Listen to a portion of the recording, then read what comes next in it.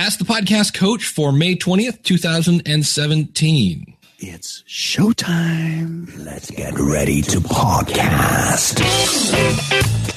There it is, that up-tempo music that hopefully wakes you up as you're wolfing down your Captain Crunch. Welcome to Ask the Podcast Coach, where you get your podcast questions answered live. I'm your host, Dave Jackson from the School of Podcasting.com. Today we're going to be talking about, are you overthinking your podcast? There are some things that you just got to do. We're talking a little Facebook ads. We'll be talking about, if I buy a gold medal, does it make me a gold medalist? And here to help me pound through this stuff is the one and only Jim Cullison from theaverageguy.tv. How's it going, Jim? Good morning, Dave. Happy Saturday morning to you. That might be my favorite line ever that you just said. If you buy a gold medal, does that make you a gold medalist? I like that. Well, check this out. Like we're at askthepodcastcoach.com/live. If you want to join in, it's askthepodcastcoach.com/join. And this was on Quora. Quora is Quora. I've been over there answering questions off and on. And somebody asked this question. I am thinking about launching a podcast. I don't want any paid sponsors. I want to use it to boost it in the rankings. I have a company and I want potential customers to find and listen to the podcast. So he just wants up in the rankings because, gosh, if I'm in the top 20 of iTunes, manna will fall from heaven and life will be good. So I emailed him back and I said, I want to be an Olympic gold medalist. Does anyone know where I can buy a gold medal? I said, even if I could buy a medal, it doesn't make me an athlete. And I just put, there are no shortcuts. There is no golden ticket. There are no magic beans. Quit wasting time looking for these things and get going on making good content. Quit obsessing over your stats and start obsessing over value in your content. Start obsessing over your audience. The podcast Lore, which, by the way, is now going to be a TV show, along with the Startup Show, now has a preview out on YouTube. Mm-hmm. And the guy from it said, I didn't build an audience. He goes, that's the secret that nobody wants to hear. There's no trick in the book you can use to grow your audience other than make a really good show. So, like, if you ask him, like, well, are you using Twitter or you did a Facebook? It's like, no, I just made a good show. And then people talked about it, apparently. And all those things will happen, the Twitter and the Facebook, yeah, if you've got great content and you're connecting with people. This is what we did at Gallup, right? We have these crazy StrengthsFinder customers. They love what we do. And I just try to get out and create a great program that people like. And by the way, the first couple were terrible, but you have to do them to get through them. That's right. And then one audience member at a time. Dave, it was crazy. Yesterday, someone was asking for something, and I said, hey, we got a whole playlist of this on YouTube that's been there for 2 years. And they're like, oh, this is new to me. So you have to constantly be reminding your audience as well, of what you do and why you're doing it and where stuff is at. And we create so much of that content that they have a hard time keeping up. And so you have to constantly be reminding them. I think if you're going to spend time on any system, it's building a system to make sure that people are aware of how to find you on Twitter, where to go to the Facebook group, not blast them every single time, but this kind of rotating through your social links. It's hard, but you gotta make great content first. Well, that's it. I said, if you're getting into podcasting to make a quick buck, let me point you to the door. Monetizing your podcast means you monetize your audience. Step one of that is build an audience, and that takes time, effort, talent, and probably a little luck. The first question isn't how do I make money? The first question is how do I, be good? How do I hold an audience? How do I get them to come back? If you were to raise your rankings, and for the record, rankings in iTunes doesn't mean jack, see newandnoteworthy.info. Promoting a show that isn't good will only let the world know quicker that you need to go back to the drawing board. There have been tons of movies that have huge marketing budgets with the Happy Meal toys ready to go, except everyone who came out of the theater told their friends not to go. So getting the word out about a not ready for primetime show is a waste of your money. So if you're going to go buy downloads, you're wasting your money. Yeah, I mean, I was looking forward to seeing the Amy Schumer movie with Goldie Hawn called Snatched. Mm-hmm. And man, is it getting horrible reviews. And I went and saw the Tom Hanks movie, The Circle. And it was very meh, in my opinion. And I went and looked at the reviews, and the reviews are, it's getting, I always use that Rotten Tomatoes thing, Mm-hmm. and that's pretty accurate, I have found. And so, yeah. Think about John Carter, that movie, John Carter from Disney. They put triple that may have been the biggest marketing where they put all the right stuff in place. It was a great story. It should have been really good. It was a terrible movie. The most recent Independence Day relived or revisited or revomited. One of those.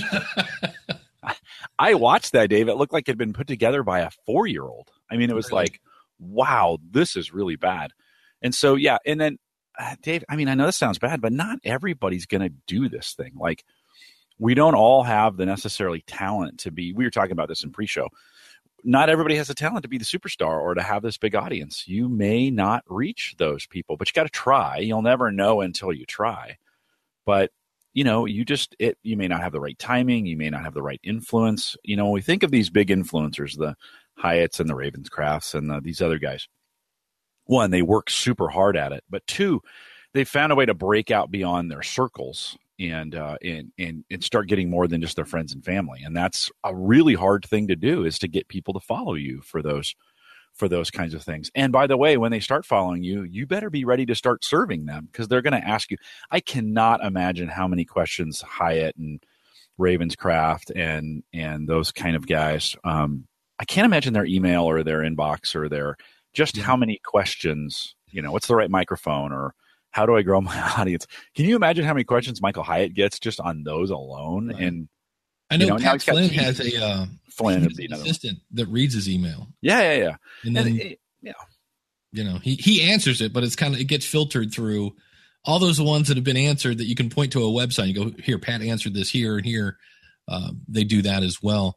Yeah. But speaking of that, Christoph, oh man, we're just going to call him Christoph.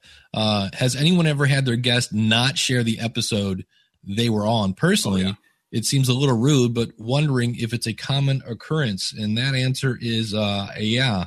And some of it I don't even expect. When I had Natalie Ekdahl from the Biz Chicks, and I basically kind of did a This Is Your Life, because she had just done 3 years of podcasting. And my favorite thing about her story, she did this one thing where she launched something and it just went nowhere. Like, nobody signed up. And I was like, oh, that is, in my opinion, gold. That's a cool story there. And how did you handle that? Well, for her to share that story to her audience, they know her story. They've been there the whole 3 years. So I don't expect her to share that. And maybe I'm naive. If I get Michael Hyatt to share one tweet of mine, I really don't think that would do that much for my numbers. Because to me, I don't know I wish I knew the average life of a tweet, but to me, I just think it comes in, it goes out, and I'm going to say maybe a minute and a half before, because I know when I look at my Twitter stream, it's just nuts, and I have a couple lists that I actually do look at, but maybe I'm naive and I don't think a tweet, because I know there are a lot of tweets that have made big differences in people's lives, but that's usually a direct tweet. They direct tweets, not just a throw it out in the feed kind of thing. But that's the norm, and that's where I always use my whole.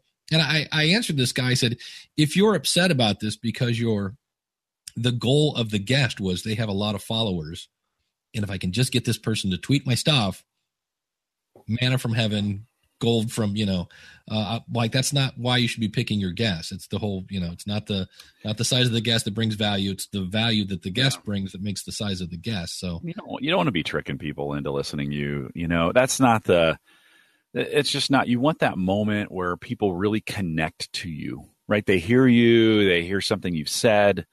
They like, we were just talking in pre-show too, Dave, about a listener who, when he first started listening to Ask the Podcast Coach, they're like, who's this Jim guy and why is he talking so much?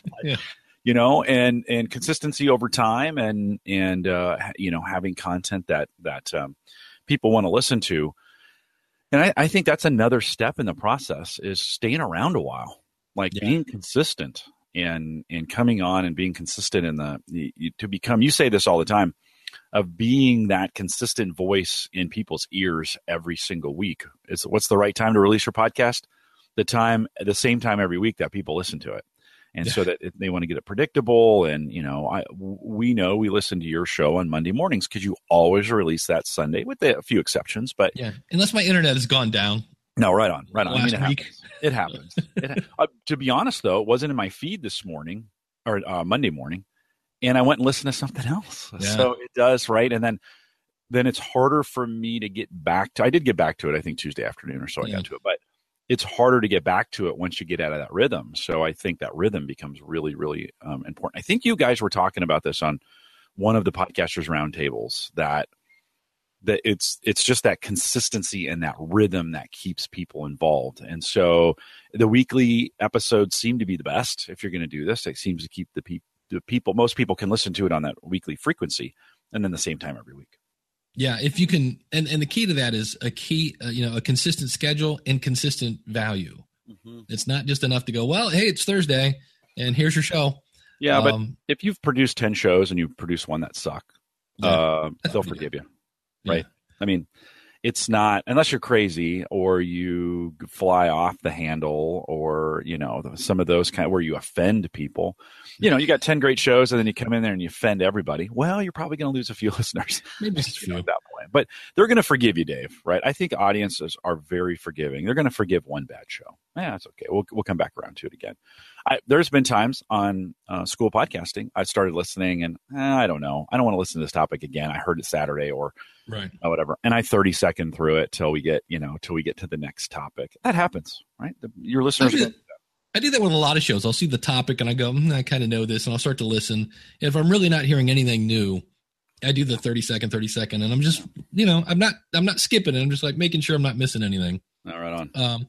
Daniel in the chat room from the Audacity to Podcast.com says, I started listening to Hardcore History. That's one that I'm ready to pull the trigger on. And now that Daniel has said this, I probably will. He says, and boy, is it good. I told 3 guys about it last night. That's 3 guys who don't subscribe to podcasts. That's what makes your audience grow, by giving things to people. Oh, you should listen to this. And we were talking about this in pre-show. Did I talk here about Jimmy Fallon talking about S-Town on the show? I don't think so, but say it again. Well, the guy from S-Town was on The Tonight Show. How cool is that? And Jimmy Fallon, first of all, uses Overcast. And at the beginning of it, it's a bummer because he doesn't do this in the segment where the guy from S-Town is being interviewed. He did it, which is always kind of weird. I've noticed this is something I now fast forward through. At the beginning of the show, they announce the guests. Then Jimmy comes out and tells, he tells his Trump jokes, and then he comes over to the desk and he says who's on the show again. I'm like, you just did that like 5 minutes ago. But he goes to talk about S-Town. He goes, do you listen to S-Town?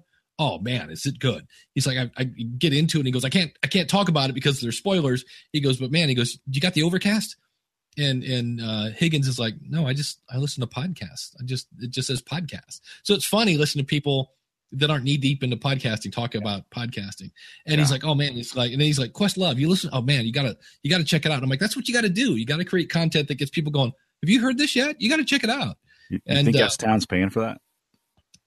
You have to wonder, right? Is that genuine? I mean, yeah, that's a good question. It seemed pretty genuine. Okay. But how great of an idea for promotion, right? Yeah. To get that kind of non-solicited. Is he doing it often or was it just one time? It was just the one time. Okay. Yeah. It was just, I've heard him talk about Overcast before. He has talked about podcasts on occasion when he's not doing the fake podcast, kind of thing. But I always wonder how much he gets paid to have that Apple laptop sitting on his desk with the logo. That he never uses. Yeah. It's not even on. No, that's always funny because he'll turn and goes, "Oh, let me hit this," and he'll pretend, and it's somebody up in the booth playing a song. Yeah. There's nothing on there. Yeah. But you wonder, like, and I guess this speaks to this idea of this cross promotion and some of the things that podcasters try to do. Where paying, what does it to what for a guy like Fallon in a show like S-Town? What's the value of having him mention that, whether it's paid for or not? That's got to be fairly high. I mean, that's now you wonder with that audience, how many of those, and you just asked this question, how many go, how much does it spike where they listen to it one time and then like, okay, this wasn't that great, right? So you never know. Although that guy does a really good job of creating kind of a cliffhanger so that you have to listen to the next episode. You also found out that it took him 3 years 3 years to make 7 episodes. And there was like a staff of 20. And I'm like, that's why these things are pretty good. So we did have a question that I get this one a lot at Libsyn. And it's about ID3 tags. We've talked about these a little bit, but the person asks here, and I did. William Campbell says, I've switched to doing a custom image with a guest photo for each new episode, but it seems to me that on almost all the players that I play the episode, the generic, meaning the show, not the episode image, shows up. Is there any way to make individual show images show up consistently? And the answer is no, not really. It all depends on the app. Like Overcast will show the image in the ID3 tag, but the podcast app won't. I'm not sure if any other, if you download it to Windows Media Player, but really it's easier to just say, especially in the iTunes world, the image that you, especially if you're using Libsyn and you upload a thumbnail there, that really makes it look like it's going to show up. Even that image will not be used by iTunes. It will show up in the iTunes search. So when you search for Jim Cullison, and there's all his episodes, and you have these little itty bitty squares next to each episode, that will be populated. And then if you're using the Libsyn player, it'll show up in the custom. And to me, I always want to just put, so basically it's not worthless, but it's pretty close to worthless. So I don't really, me personally, I don't worry about it anymore unless I'm really, it looks cool if you're using the Libsyn podcast page because it shows up there, but it's not really something I think I would lose a whole lot of sleep over at this point. But it doesn't take that long to put that stuff in. No, that's the other thing too. And so, if you want to do it, I think just do it. I mean, if you want to, we've talked about editors, and you can use iTunes if you want, and there's certain things I like. I like to make sure there's copyright information in there. I like the little description, some links back to the site, just in case somebody sees it. I think that's a courtesy to the listener. If that file is going to get moved on outside of the environment, if that MP3 is going to find its way. By the way, lots of conversations these days about whether MP3 should be the final format, right, for our podcast. But have you heard about that? Fraunhofer is, I'm not quite sure. I didn't read the article, but somehow they're doing something with is it copyright? Is it? Well, no, the trademark, the patent. No, the patent that's it. On the MP3 is expired, which just means you can now use the front. So it's out in the open, right? And they're choosing not to. They're going to let it go, right? They're not going to do anything further with it. So, in some sense, other companies could start picking up this Fraunhofer, encoder and start putting it in their software to make it, and they don't have to pay licensing fees on it anymore. But that led to this conversation, this big conversation, like, why is podcasting the only media industry still using MP3? I mean, 1992 is when the MP3 codec was first released, and there hasn't really been very many changes to MP3 through that time. And there are better, more efficient codecs now. Okay, let's see. A mega minute for most encoding on MP3, depending upon how you set it up. I know that's a big why. It's more technical than that, but let's just say for most people, a mega minute. I don't know if you need to be that much more efficient, but there are other codecs that are better, that would work, that are supported by podcast players. That might be something we should consider switching to. How realistic, Holly, if all of a sudden we said, hey, let's switch to a different file extension, would that not throw the non-technical podcasters into just a conundrum of confusion and chaos? Imagine that. We all know MP3. No, do it differently. Yeah.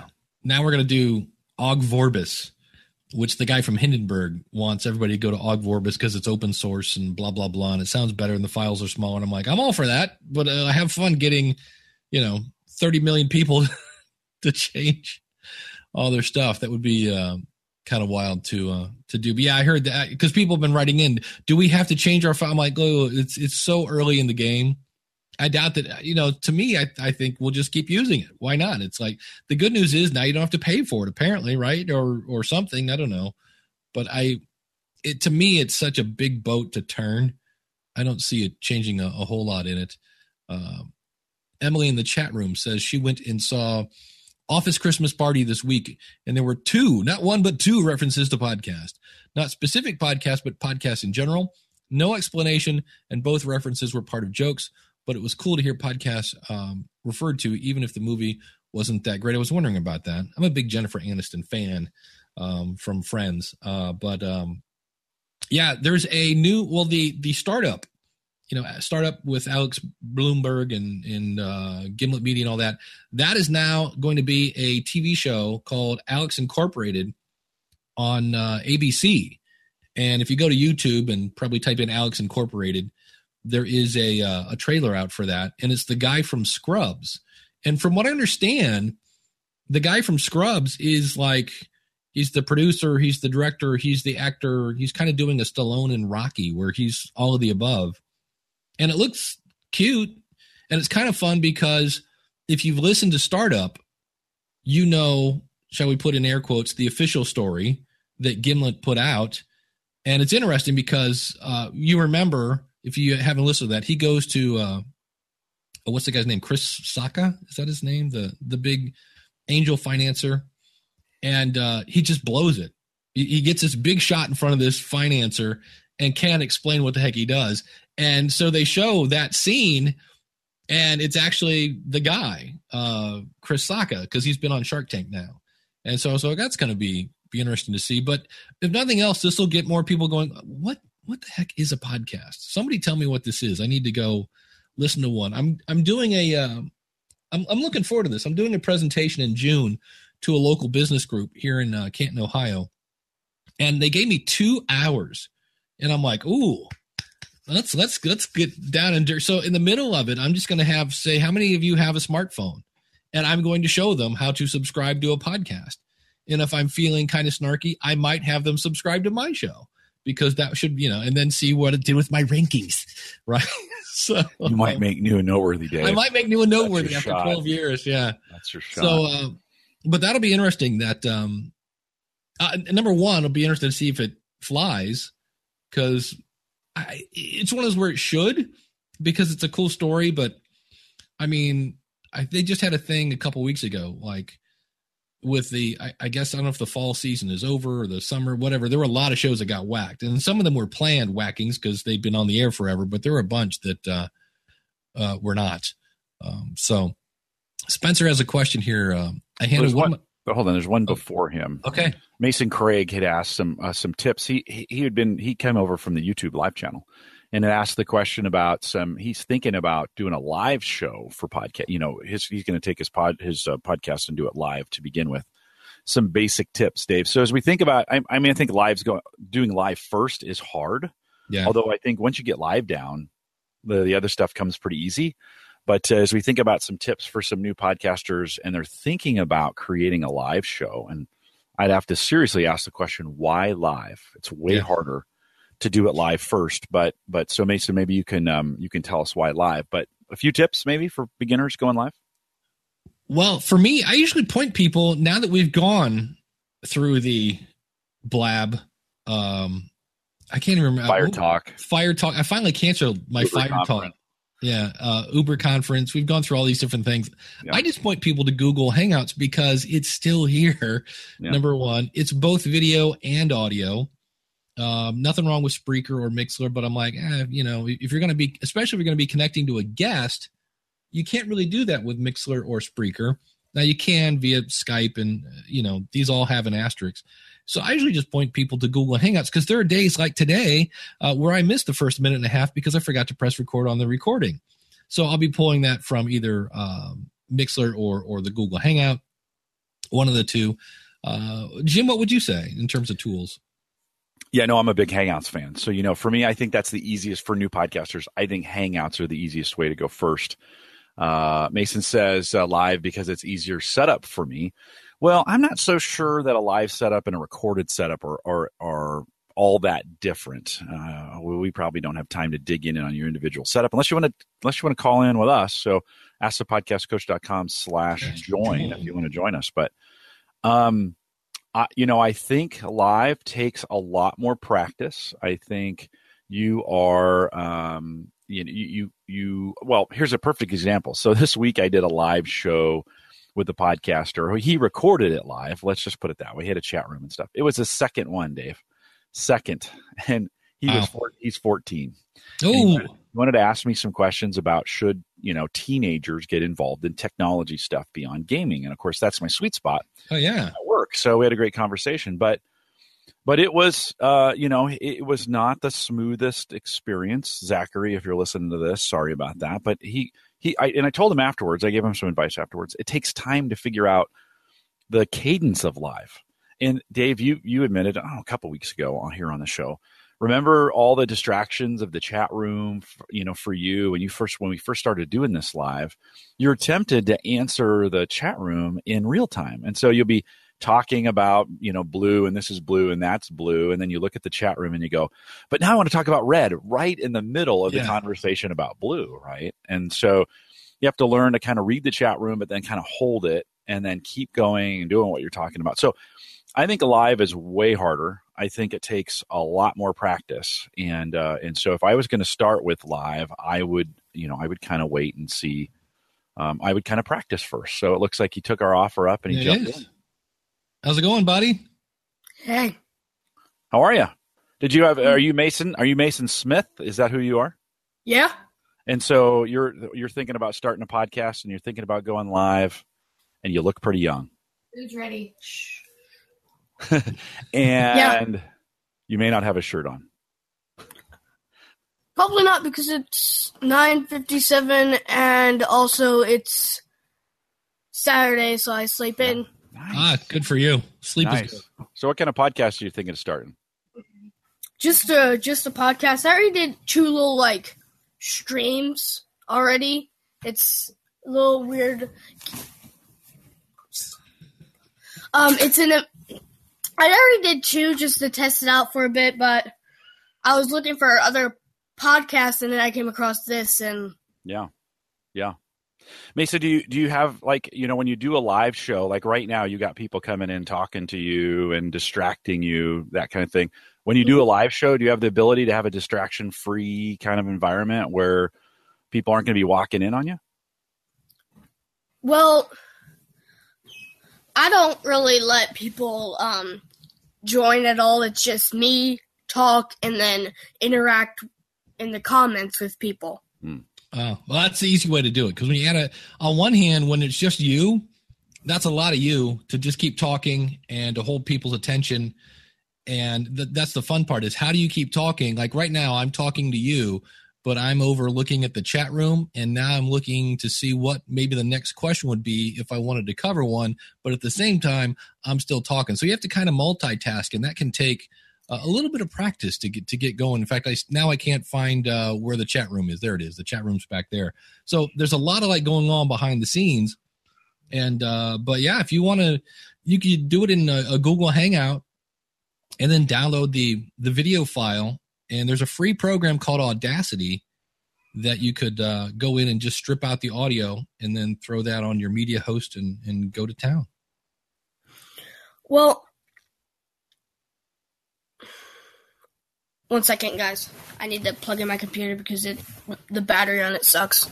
Oh, that's fun. Well, there you go. There's lesson number 1 for live. Dave, I've had, we've done live interviews at work. So these are, there's that meme going on right now, that guy that was doing the interview and then his kid walked in. Yeah. Which, by the way, I don't think it's the end of the world. No, I don't either.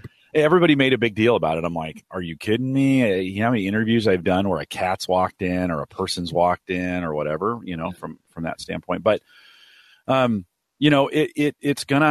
distractions are going to happen. And we've had batteries go right in the middle of the interview, poof, they're gone. And you just have to keep going. That's one of those kinds of things that if the battery dies, you got to keep going. So Mason, tell me what you think you do in a podcast. I mean, what would be the topic? What would you do? And why are you doing it? What I usually do is I sit before the actual stream and make up stuff to talk about. I jot stuff down on a piece of paper if I need to, and during the stream I have the piece of paper in my hand of topics to talk about, and then the chat, if I run out of that, the chat will pop up more topics. Yeah, and why do you want a podcast? Why create a podcast? You could just do this and do it, but a podcast assumes you're going to put it in an RSS feed and people can download it and listen to it. on a fairly regular basis of sort, why a podcast for you? Why a podcast for me is because I experimented a long time ago. I made my channel on YouTube. Hey, you don't shut up. I'm really frustrated. So lesson number 2. Go ahead and drop it, Dave. It sounds like he may get in a battle there. Lesson number 2 in podcasting: make sure that your roommate is not trying to sleep while you're podcasting. You know what I love, Dave? We're not laughing at Mason. It's just a situation. I'm hearing more and more young folks. Yeah. What Mason say was 13, 14, something like that. They're starting to think about this. And I hear all the time, the kids aren't listening to podcasts. It's like I hear that, no, the kids don't. This is podcasting's for old people. Well, I'm not so sure. It's great to see a kid like Mason try and crank it out. I've heard 2 parents, Corey Finneran, I think, said it, and I know Jessica, Elsie, where their kids are like, what are you guys doing? We're playing podcasting. Like cowboys and Indians, kind of thing. What are you doing? I'm playing podcasting. And they're talking into a brush or who knows what. We had a question from Spencer before I interrupted you. Sorry about that. He says, I handed one of my business cards to someone I thought might like it. I got, what's a podcast? Welcome to 2006. There you go. So I'm thinking I could put a brief tutorial on the back of the card. What's a podcast? What's a podcast? How do I listen, etc. I'm stuck on the bumper sticker description. Oh, that's this. How do you describe what a podcast Don't use the word RSS, for God's sakes. Do Yeah. not go down that route, right? I mean, I think if you're going to put it on the back of your card, it needs to be very much in plain English. And, we've argued about this. Do you call it audio on demand? Do you call it, what kind of things do you call it to get the average person? We call it, at Gallup, we call it their professional development. We don't hey, we make hours of professional development for you available, both YouTube and downloadable audio on your phone. That's what we say. And they get that. They're like, oh yeah. And so then I say, so you've seen, hey, who uses Apple? And it's almost everybody. And I say, so there's a podcasts app right on the front. Oh yeah, I saw that. They say, click that and search for, and we name our podcast. Yeah. And I seem to get a lot of people to do it that way. Could you simplify that on the back of a card, Dave? I think you could, couldn't you? I would do something like new to podcasting ? And then go to, Spencer Thomas, whatever, schoolofpodcasting.com/whatever. Or in my case, I have learntosubscribe.com. Yeah. When you go there, it's like, hey, new to podcasting, let me show you what to do. Here's how you turn on this and that, and just, make a little tutorial on how to subscribe to or send them to learntosubscribe.com. Some way to get them in there, because that's the fun part. If they're there in front of you, hand them a business card and go, do you have a smartphone? And then when they say, yeah, just grab it and subscribe to your show. just hijack their phone. Yeah. Emily, how are you? We can't hear you, Emily. No. Try switching the setting on the. It's probably on something else. See if we can. We'll keep trying. We'll get there. Oh, there we go. There we go. Yeah, I might have to use the computer microphone. That's fine. That's all right. But no, I put in the chat room the link to kunaki.com, and they mentioned it on She Podcast. They're awesome. It's $1 to make a CD. I put a whole series of my show on CD so I could give to my mom, because, God forbid she listened to a podcast. That's a great idea, though, right? I mean, when you think about you can make the artwork, you can make the inside artwork. Let's see. And for $1 each, I mean, that's your cost, is the $1? Yeah. I used to have some. I don't have mine anymore. I have a ton of CDs here. None of them are mine. Now, Emily, how many episodes could you squeeze on the CD? I got entire March series, which was 9 episodes on there. And I'm not sure how much could hold more than this. So I don't know if I could tell from the back. Because you know how when you used to burn CDs, you could see how much space it took up? Yeah. Hey, can you talk? You go to their website. What do you do? How do you do this? What's the process to get this thing done? You basically set it up. You upload your MP3s, and I basically used their specs for artwork to go into Canva and make, the front cover, the back cover with all the listings of what I was using,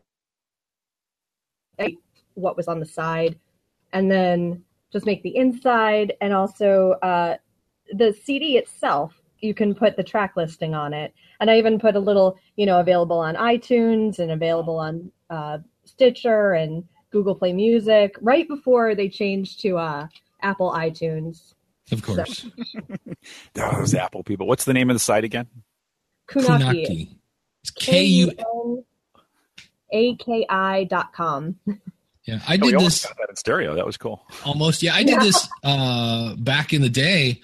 I had one for Musicians Cooler, and it had my logo on it, and then the front of it just said free music marketing tips. And what I would do, I took like the best of. The CD itself was probably only maybe 5 minutes. It was it was like, hey, welcome to the Musicians Cooler. Our website is musicianscooler.com. We're available on iTunes, and this is what you get. And then it was like, bam, here's a quick tip, and then, so there's like 2 tracks on it, but it was basically just like a big trailer for that. And then on the back in giant letters was my website address, and then iTunes and that whole 9 yards. But if your goal, like Emily's here, is I need to get this to people who don't understand how to subscribe to a podcast, and you could put a ton on there. So, well, and Emily, your work, I think, plays to that format really well because you have these series, and it's not nerdy geekery topics, right? It's just history stuff, which is really cool, and so I think that plays well. Craig in the chat room said, you could also use thumb drives or flash drives, right, where you could get those branded with your site on them. They're pretty cheap. You could get whatever, a gig. That's probably super cheap right now. Daniel says that CDs are 80 minutes, so you can get 80 minutes of music on or in your case of podcasting. But that's really cool. That's a great idea. I think for those that they're not gonna subscribe, right? You want to give them a series, you give them some series information, put it on a CD, and have you given it to them? This was your mom? This was my mom, and I gave her a few extras to hand out to people who are her age. They know how to use a CD. I probably couldn't give her a thumb drive. She wouldn't know what to do with it. She asked if she could get my podcast through her voicemail, so she doesn't get it. Doesn't. Hey, that's an idea for a service where when it comes out, you have a robo-caller and it calls people and leaves your podcast on their voicemail. Here it is. They were at Podcast Movement last year. Podcastbyphone.com. No. Your own phone number for listeners to call to hear your podcast. We do this at Gallup. One of the requirements was I had to make it available by phone, and so we tie in. I have a conference line that has a phone number and a conference ID, and if people are on the road or whatever, they can't get to it technology, they can dial in and listen live on the phone. So it takes a little work, but we have that available as well. So you got it, and I'm surprised we get 1 or 2 listeners every week who dial in and listen to it on their phone. How old school, but hey, if you want listeners, right, you got to do all these different things to get them there. Yeah, that's the thing. These were, I ordered 5 of them, and they also send you a sample so that you can listen to it before you order the actual package of them. They'll come in, a box. They'll come in a box like this, but they'll send you a sample CD so you can see everything and approve it before you actually order in bulk. That's which awesome. is great. It's weird that if you order more than 5, they jack up the price. You would think they would bring it down for more orders, but it's always a head scratcher. And if I remember right, they're shrink wrapped, right? Yeah. They actually, the ones that I didn't use, they actually have the plastic on them. It looks like a legit CD. My mom is probably looking in music stores for this CD somewhere. Well, pricing wise, that's a loss leader, right, to get you in. And then if you're going to they're probably losing a little bit of money or breaking even. And then to make some, it's like, well, okay, if we're going to mass produce these, because there is someone, I bet, physically doing this. This isn't a machine making these things. It's someone at their desk creating these. And so if you're going to create, I can create 5, and that's relatively easy to do. But if you wanted 500, that's going to be a whole process, right? Well, I was actually surprised the artwork and the stickers. I mean, it's lasered on there. It's not like somebody used an inkjet printer and then, glued it on. It's pretty legit looking. The big thing you're saving, and a lot of people don't realize this, because this was from 2002. I bought and they still make them. You can buy a printer that it comes with a special little rack. You put the CD in and it goes through a printer. And so here is, it's my stuff printed on the actual thing. And then I had I used that same printer to print my, you make your little jacket and the whole 9 yards. And there's a picture of Dave at 5 with a guitar. So this whole thing, Dave with black hair. But the fun part is that you don't realize this, putting this crap together, because you print it through and then you break it out and then you have to fold it and put it in. And then you print the other one for the back jacket and that whole 9 yards, and mine's an upside down. That is a lot of time. So really for me, the big advantage of these things are the fact that you're not, and then I actually had a shrink wrap machine. I had this whole, dream of selling tons of the CD, and that's a whole nother podcast. Dave, you got a big box of them in the back. Yeah. I have all this stuff in a tub downstairs. You haven't sold any of those. And would your mom listen to a YouTube playlist if you had put those in a YouTube playlist and then shared it with her? Would she have done that? You know what? I would have to burn that to DVD for her. She doesn't go online. She does. She can't get into her computer. She knows the power button, and then she asks, how do I download my email? And I'm like, I can't anymore. Nope. Oh, that's awesome that you're making the effort to kind of, what do they call that? To be backwards compatible. Yeah. For her baby. So she wants, she probably puts this on the fridge, like glues it up there. Yeah. So yeah, I loved your statement about, she's probably looking for it in a music store. She's at Target going through, let's see, S, Sticks, Stones. It's not here. Do you have my daughter's podcast, The Story Behind? Oh, you have Michael Bublé? Never mind. No. Might be under the. Let's look under the. That's it. How is Classy Little Baby? He's good. Man, he's fussing. I'm not going to bring him out. Right. Oh, do you want to bring him out? We'll do a quick cameo, and then I'll let you guys go. Do a reveal. That's right. Yeah. Hey, buddy. Hey, buddy. Yes. Oh, hi. Holding him up like a Lion King. Look at his hairline. He's a little old man. I love it. That's great. There you go. Oh, that is great. They're such a bundle of poop at this point. They just poop and eat, and yeah. That's it. Yeah. It's good. But hey, congratulations on that, by the way. He will not kill my podcast. Yeah, you've done a great job, and I think have maybe set the standard for the ability to have a lengthy, a lengthy exit, so to speak, or a hiatus, and still be able to produce every week. Your stuff is showing up in the stream. Yeah. It sounds just as good during the break as it did. In fact, you could have probably left off your disclaimer, with the exception of maybe the social media disclaimer, but you could have. I know. I probably could have left that off altogether, and I don't think anybody would have noticed. You did such a nice job with it. Thank you. Yeah. I took that break. I didn't work on any future episodes, so I'm very rusty again. So Are you back at it? Yeah. I'm working on stuff for next week, hopefully. Cool. It's so how did it feel to take the break? Was it weird at first not do, or is it kind of a welcomed, like, I'm so glad I don't have to do this, or how did it feel? It was weird just because it became so much a part of my routine. Like, you think about listening to podcasts as becoming part of a routine, but also making a podcast, and it's easier for you to stay, weekly or bi-weekly, however often you want to do it.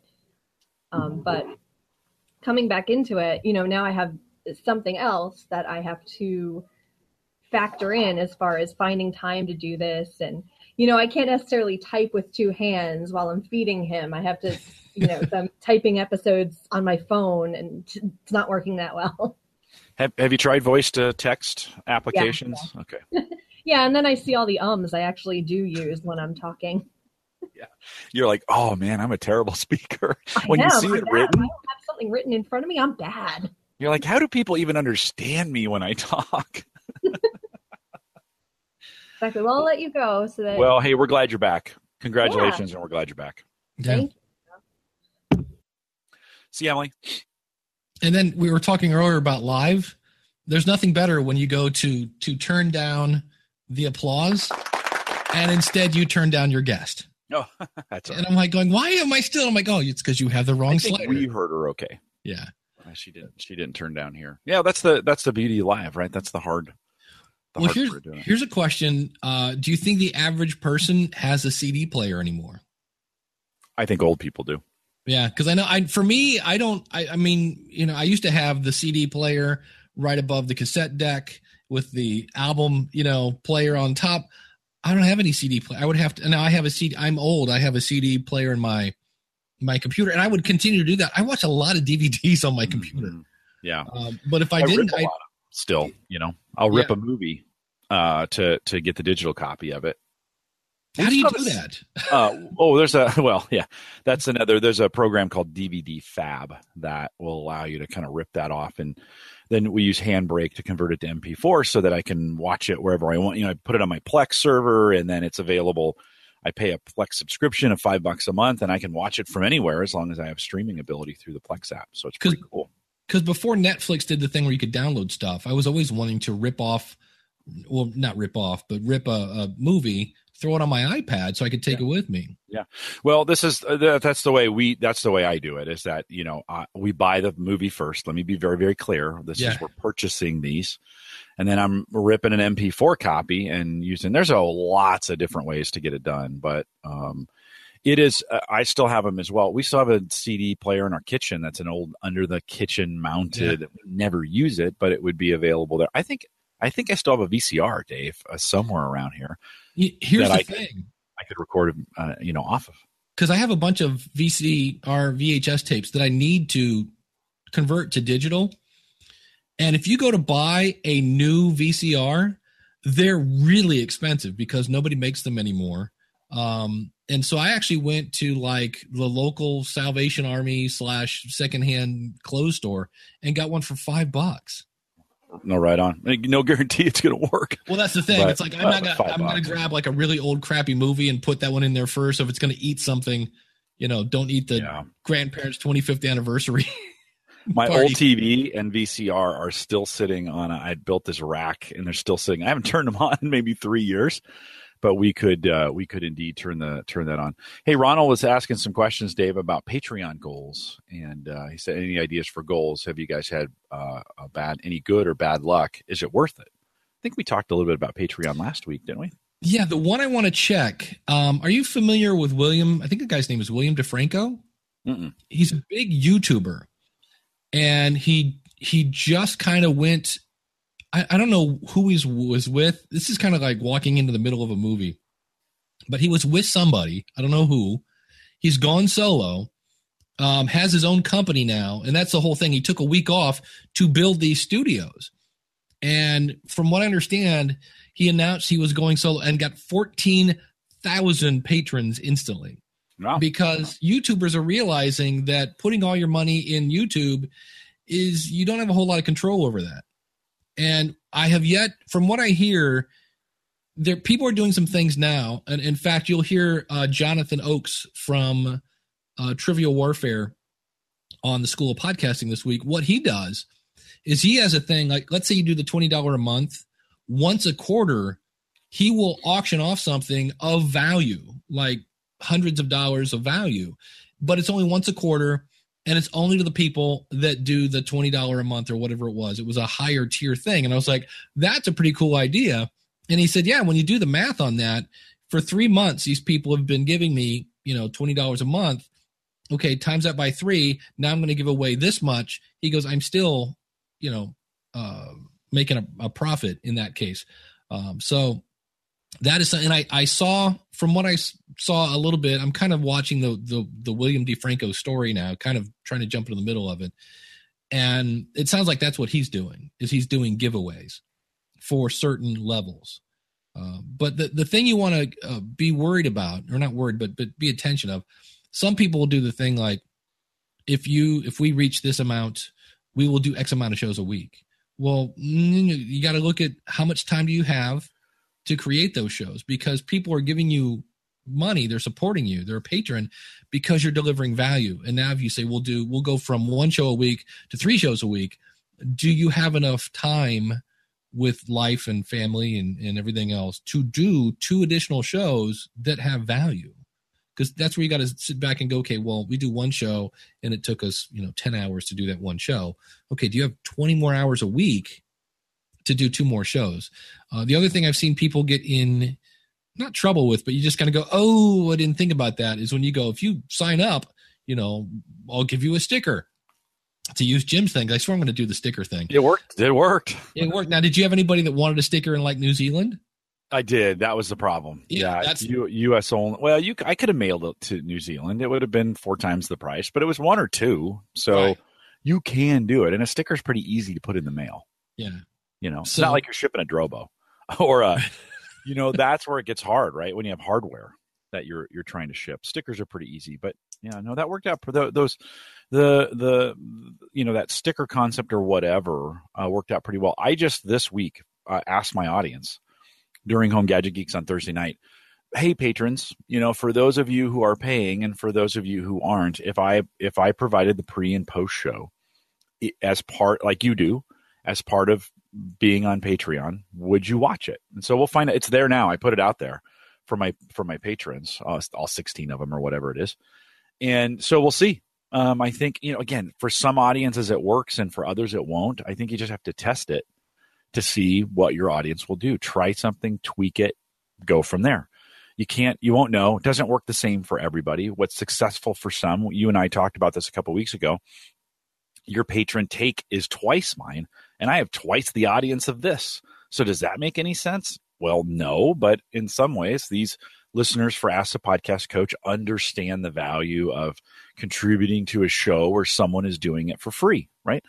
The tech listeners on my show, maybe not so much. So you have to kind of feel out your audience and say, hey, will they support that? By the way, don't quit too quickly either. Like, try it and leave it out there for a little bit. You never know. Yeah. It sometimes takes a while for people to catch up to your back catalog. And so leave it out there for more than a couple days. Yeah. If you go to patreon.com/DeFranco, DeFranco is DeFranco, and he's got things like for $30 or more a month, 1 exclusive signed and numbered DeFranco Elite poster will be given away every 3 months. So he's got a bunch of things. He's got kind of like we do, patron-only content, live Q&As. But his whole thing is he's kind of turning into, from what I saw, and again, this is a very limited view of what he does, he wants to be kind of like a no agenda. He's tired of hearing news that's really biased, and even though they say, some say they're not biased, well, everybody has. So he's trying to trying to find out what is really news, and then trying to actually get to the bottom of the story. Good luck with that. Yeah, I was like, holy cow. That's a den of vipers. Well, and speaking of Patreon supporters, if you go to askthepodcastcoach.com/support, we want to thank people that are awesome, like Josh Rivers from CreativeStudio.Academy, Glenn Hebert from HorseRadioNetwork.com, and a whole host of other folks. If you go over to askthepodcastcoach.com/awesome, you can become an awesome supporter as well. But yeah, I mean, the thing is with Patreon, the other thing is you have to tell people about it. I was amazed. We talked about this a couple of weeks ago where I just said in the School of Podcasting, well, you should join my Patreon account. And I had like 3 people sign up, 3 or 4, because they didn't know I had one, because I don't really mention it. It's one of those things I just kind of play with. I mention it here because that's kind of one of the things I'm doing. It's like, what happens if you do mention it? This is, the School of We Podcasting. mention it right up front. I mean, on Home Gadget Geeks, we do it right up front. And it's just kind of like, if you want to support, jump in. We don't belabor it. And I don't do a gadgetry, hey, I have a $1 and a $5 plan, whatever you're interested in, whatever floats your boat. What's interesting is I've had some people upgrade from $1 to $3. Like, 1's not enough. It's almost insulting. Right. They're like, no, we're not going to give you 1. We're going to give you 3. So, And they can five's too much apparently. Well, yeah, but it's, hey, you got to kind of work it in. And hey, I don't complain about anything along those lines. I am happy to have them participate in that, and we turn those dollars back into improvements for the network. And so it's just super helpful to have them. So but it's not expensive to support us. Yeah, I heard Jessica Kupferman say that she thought a good way of explaining Patreon was somebody said, if today's show has given you $1 worth of value, would you consider signing up for $1 a month? She goes, that was a way of kind of doing it, because usually, hopefully, an episode gave you $1. There's not much you can buy for $1 these days. I don't know if you can buy gum for $1 anymore, but that was just a way of putting it. I know I've used the whole thing of a movie. If you go out and watch a movie, you're going to sniff away, $30, $40 easy if you get popcorn. And if you my gosh. The popcorn and the soda is $12.50. Yeah. It's I want an icy, not gold plated icy. For God's sakes. Jeez. It's ridiculous. I've had to, so that I can even live with myself, I've had to divorce all financial responsibilities when I go to the movie theater. I just know I'm going to take a second mortgage to see Guardians of the Galaxy Volume 2. That's the movie I'm actually thinking about seeing this weekend, because it's really good. You should go see it. It's really good. Yeah. Here's one. I think sometimes people are overthinking things, maybe, and I get that. I mean, there are two extremes. You have some people that don't do any thinking and they just jump in, and that's impressive. It's courageous, but sometimes you go, maybe you should have slowed down a little bit. And then you have the direct opposite. And so Brock says, my workload has increased and I'm feeling time crunched. Well, welcome aboard. Since my other work pays me and my podcast still costs me a little bit, I've decided to release a new episode every 2 weeks rather than every week. Completely normal. Nothing wrong with that. Do you folks think I need to warn the audience, warn them, warning, or just go ahead and just do it? Is the release schedule a big deal or to anyone other than me? It says, I'm currently planning to simply post a quick note about it on social and mention it on my newsletter. And this is one where I'm like, to me, my answer is everything. Ask your audience. When in doubt, communicate with your audience, because that's the bottom of the road. I would just say, hey, and I don't know anybody. Let's go this route. We were talking with Emily earlier. She said, hey, I'm having a baby. And if you're listening to this, I've had the baby. I don't know anybody that would email her and go, hey, you know what? I'm glad that you're doing the We Got the Fire thing, but, priorities, come on. No, she had a baby, So I think if somebody said, hey, my job's really just kicking my butt and I love this podcast, but I'm going to go back to a 2-week notice, they're not going to not pay you anymore. I don't know. Jim, any thoughts on this? Yeah, no, same kind of thing. I think you should let them know. Just hey, I'm taking a couple weeks off, or taking 6 months off, or whatever you're doing. But I think it's a good idea to let your audience know where you're going and what you're doing. And I do think, the magic to what Emily did is she prepared. And she prepared us before she went. She prepared us as she was. And now I haven't heard anything since she's been back, so I don't know what she said yet, but it was really done well. I mean, that should probably be the model for people, how people take a hiatus or take a break if you're going to do that. But just set the expectations. If you've got a podcast that follows a TV show and you've got a sports team and you've got some off-season time, just let the audience know that they're going to have some off-season stuff. At Gallup, when we get a little bit of a break, I always say it's a good time for them to catch up. You have no idea how many of your listeners are actually behind. Yeah. I hear from them all the time. I get these notes. I'm like, we're on 310. We just recorded 310. And I'll get notes from people who are on 298. And they'll be like, hey, I'm still trying to catch up, and I want to do this chronologically, which is crazy because we're a current show, right? We talk about current news and tech news and stuff like that, but they're still finding value in those back episodes. So I don't think it's bad. Just let them know.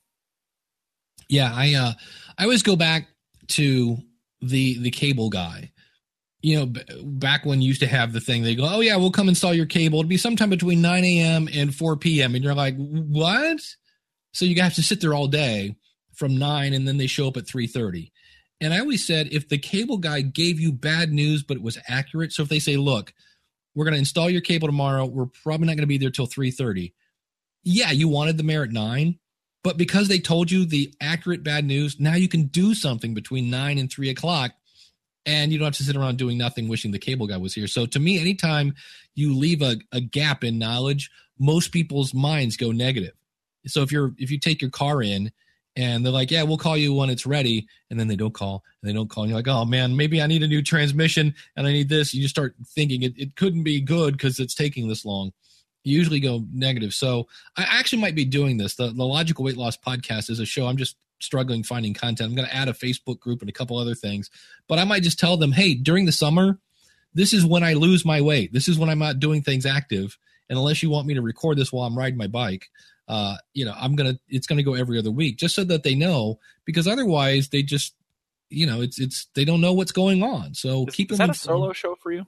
It is a solo show. You ever thought about opening that up to the community and doing a series on other people's stories? Yeah. And that's the hardest part of that and that's why I want to do a Facebook group, because I get probably 2 a week from Jimmy the trainer, who has the answer. He's got a book, and no, you don't want those. I'm talking about people who are in the process of doing it and aren't selling it, right? That have had success in their own life. Like I want to have Gary Leland on the show. I didn't realize Gary was.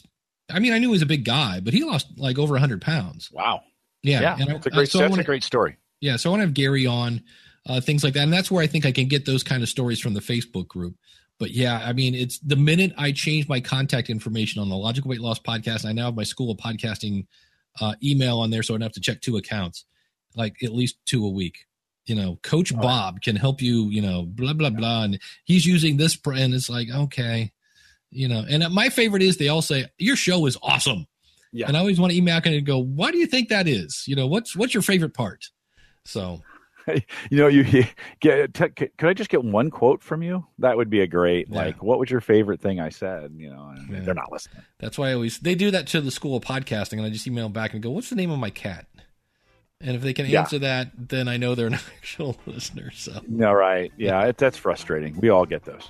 But, hey, this week on the School of Podcasting, I mentioned it earlier, Jonathan Oakes is going to be on. This is a guy that is, making a decent Patreon account, has a huge following, and has had a lot. His whole thing is like a giant because of my podcast story.